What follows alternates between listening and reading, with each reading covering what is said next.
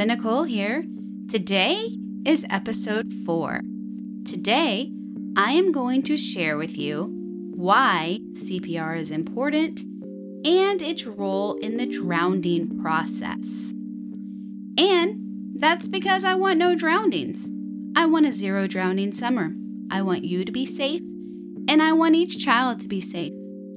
I'm an aquatic professional with 20 plus years experience in my industry. Check out my bio.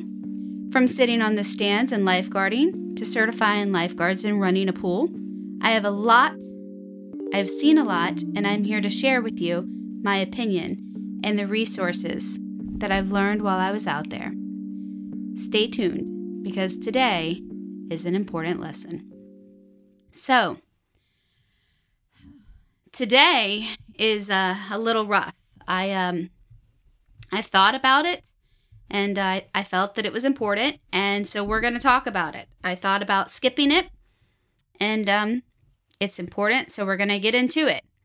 So, CPR saves lives.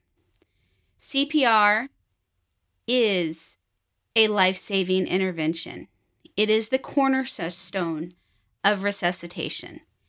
And if I haven't told you yet, there's some stories that I'm going to share today. And they should drive this point home. So I want to recap. Last week, we talked about the drowning process. The week before that was water safety.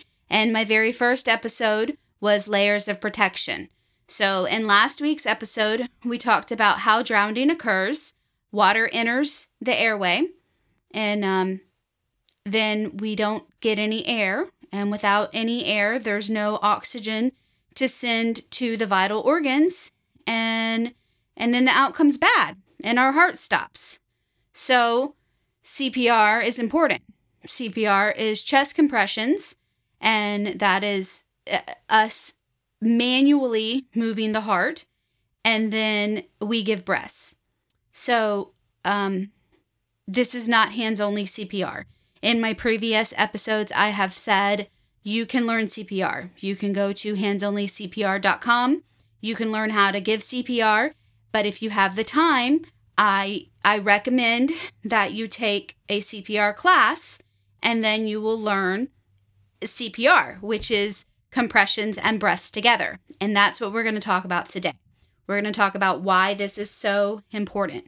You want to give compressions and breaths. So I'm going to dive right in with my stories. So CPR is important. I've got stacks of paper here, and I want to tell you some of the stuff I've got that I'm going to post on my website.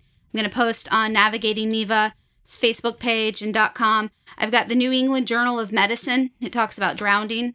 I've got I have an article here from the Resuscitation Academy. It's the Community CPR Toolkit. I also have a publication here for Psychology of Drowning. I'm going to share that with you guys. The Pulmonary Resuscitation Quality, Improving Cardiac Arrest. Both the outcomes inside the hospital and outside of the hospital. And to be honest with you, again, I've been in the industry for a long time, and I read all of these, and I'm going to share them with you. But in all, there's even a thing here from EMS1 where the guy talks about drowning patients, resuscitation, and monitoring. How drowning has gone down over the last 10 years, but it's still important. I've got the American Heart Association, CPR Facts and Statistics. I've done a ton of research. And on top of the research that I did, I have been certified in CPR since 1999. I have been certified through the National Safety Council. I've been certified through the American Heart Association. I've been certified with the American Red Cross. I've been a CPR instructor since 2005. I have renewed my CPR certification every year. And I want to tell you, I have never done CPR. Knock on wood. It hasn't come up. I haven't needed to do it. I've done choking. That's come up quite a few times. I've had the opportunity to use my skills and to perform choking, but never CPR. I do know some people that have done it, and I'm going to share their stories with you. And so listen carefully. So the first story I want to share with you, I was teaching a class, and it was an American Red Cross CPR class, and at the beginning of the class, there's a video, and the video is kind of sad, and this family was watching the video, and I could tell that they were touched. And as the video goes on, I teach the class, and the class is fine. And at the end of the video, the woman says, I wanted to tell you that my daughter, a few months ago, she fell into a bucket, and I saved her, and I wasn't certified. I was certified in high school, and I did CPR to the best of my ability, how I remembered it, and she was fine. And the paramedics came, and she was fine. But she wasn't fine. I've said this before, and I'm going to say it again. She wasn't fine because when this mom turned around, her daughter was in a 5-gallon bucket, and her daughter wasn't breathing, and her daughter was lifeless. And she grabbed her daughter out of the bucket, and she did what she remembered, and it made a difference. So, in all of these papers that I looked at, it tells you that the survival rate is low. It tells you the survival rate is 2 to 11%. And this is because 70% of cardiac arrest happen in a home or residential setting. And the people at home don't know what to do. They don't do anything. They don't give care. They stand there and they call 911. And they wait. And then 911 arrives. And 911 gives care. So the most important step is that initial step. And this mama made that initial step. She did what she remembered. She gave CPR. Then she sat in my class. She got certified. And now she knows what to do. But she knew what to do enough that she saved this baby. And when the paramedics got there, the baby was crying and the baby was fine. And now I use this mama, and I have this mama talk. This mama talks about the importance of backyard and home safety and why we don't leave any item full of water or rainwater or water in buckets so that a toddler or a small child can fall into that bucket and drown, because it only takes 2 inches of water to drown. And you have to intervene.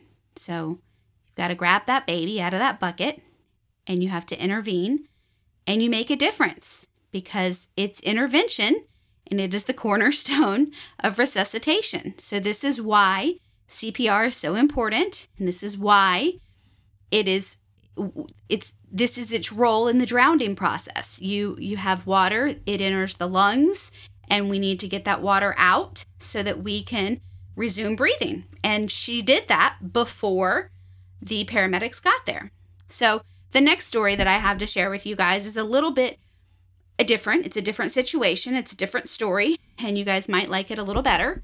So in this story, I teach lifeguarding. I've been teaching lifeguarding for a long time. I've been a lifeguard for a long time, and I've lifeguarded for a long time. And on this particular occasion, I still know this lady, and I talk to her all the time. In fact, I certified her again last year. I certified her to teach swim lessons, and she taught them all summer. But many years ago, I recertified her. She had been a lifeguard, and her certification was up for renewal, and we did a recertification. And then the very next day, she was on stand lifeguarding. And it was a very busy day at the pool, and there were a lot of people in the pool. And the way the story goes, I wasn't there.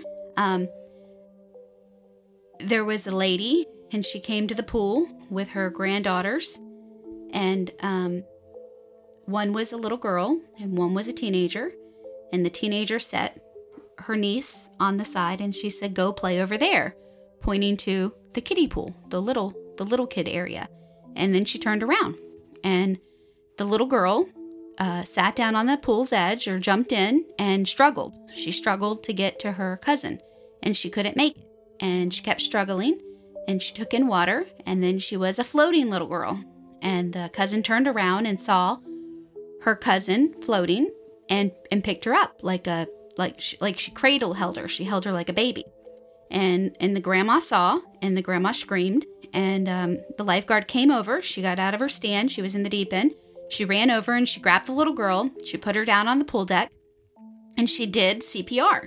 And this is how we're taught to do this. We're taught to give CPR. So she gives the little girl CPR, and as she's giving the little girl CPR, the little girl throws up. She expels water from her lungs onto the pool deck, and she grabs the lifeguard's finger. And the lifeguard says, "Are you okay?"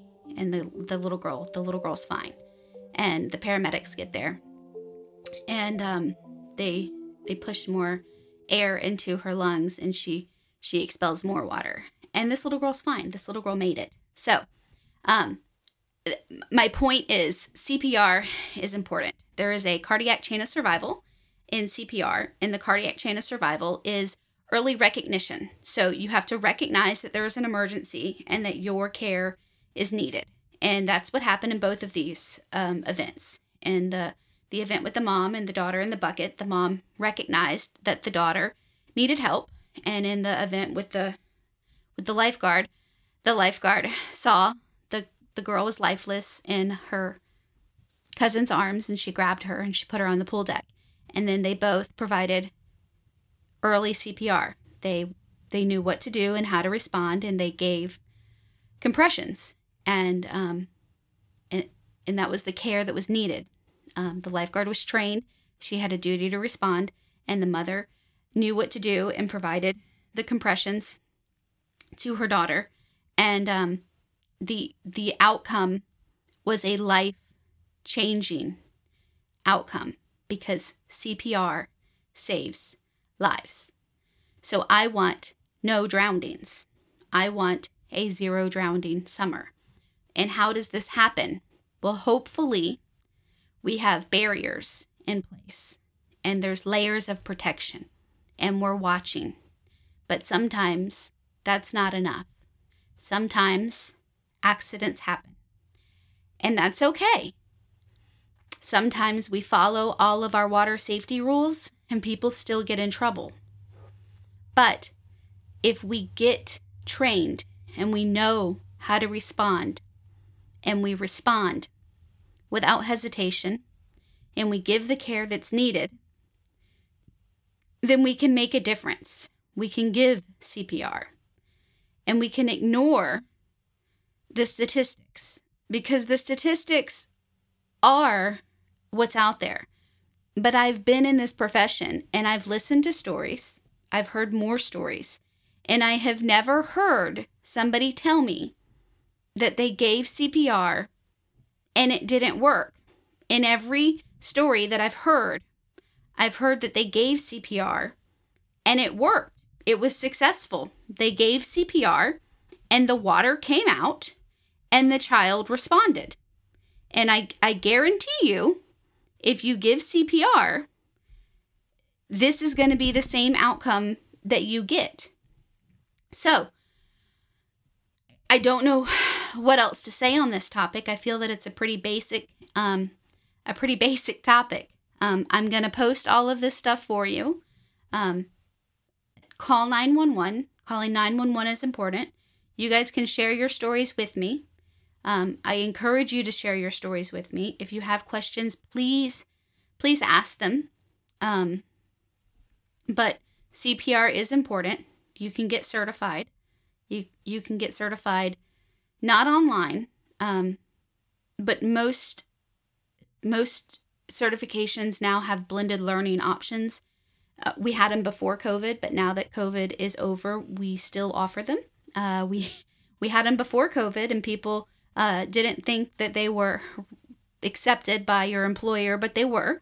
So you can take your lecture and your discussion and your video, and you can watch that on your own time, And then you can meet with an instructor to go over your skills, to learn your skills. You can test off on a mannequin, and you can receive your certification.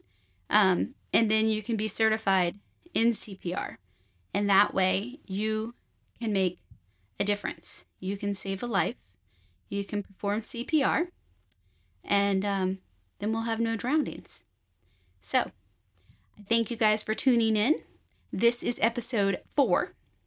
And if you guys come back for the next one, we get out of all of my sad stories and we're going to move on. I'm actually pretty excited about our next one. Our next one is emergency action plans. And we're going to talk about what an emergency action plan is. And we go into a lot more than just drownings. We go into other things that could happen at your pool and how you can respond and what you can do. And then we're going to talk about how to pick your swim instructors. And we're going to talk about how you can teach yourself how to swim. Don't forget that you guys can follow me on Instagram. You can follow me on Facebook. You can email me at navigatingneva@gmail.com. My website is navigatingneva.com. And this is Navigating Neva. This is Neva Nicole. I am signing off, and I will see you guys next time. Thank you, and have a happy and healthy summer.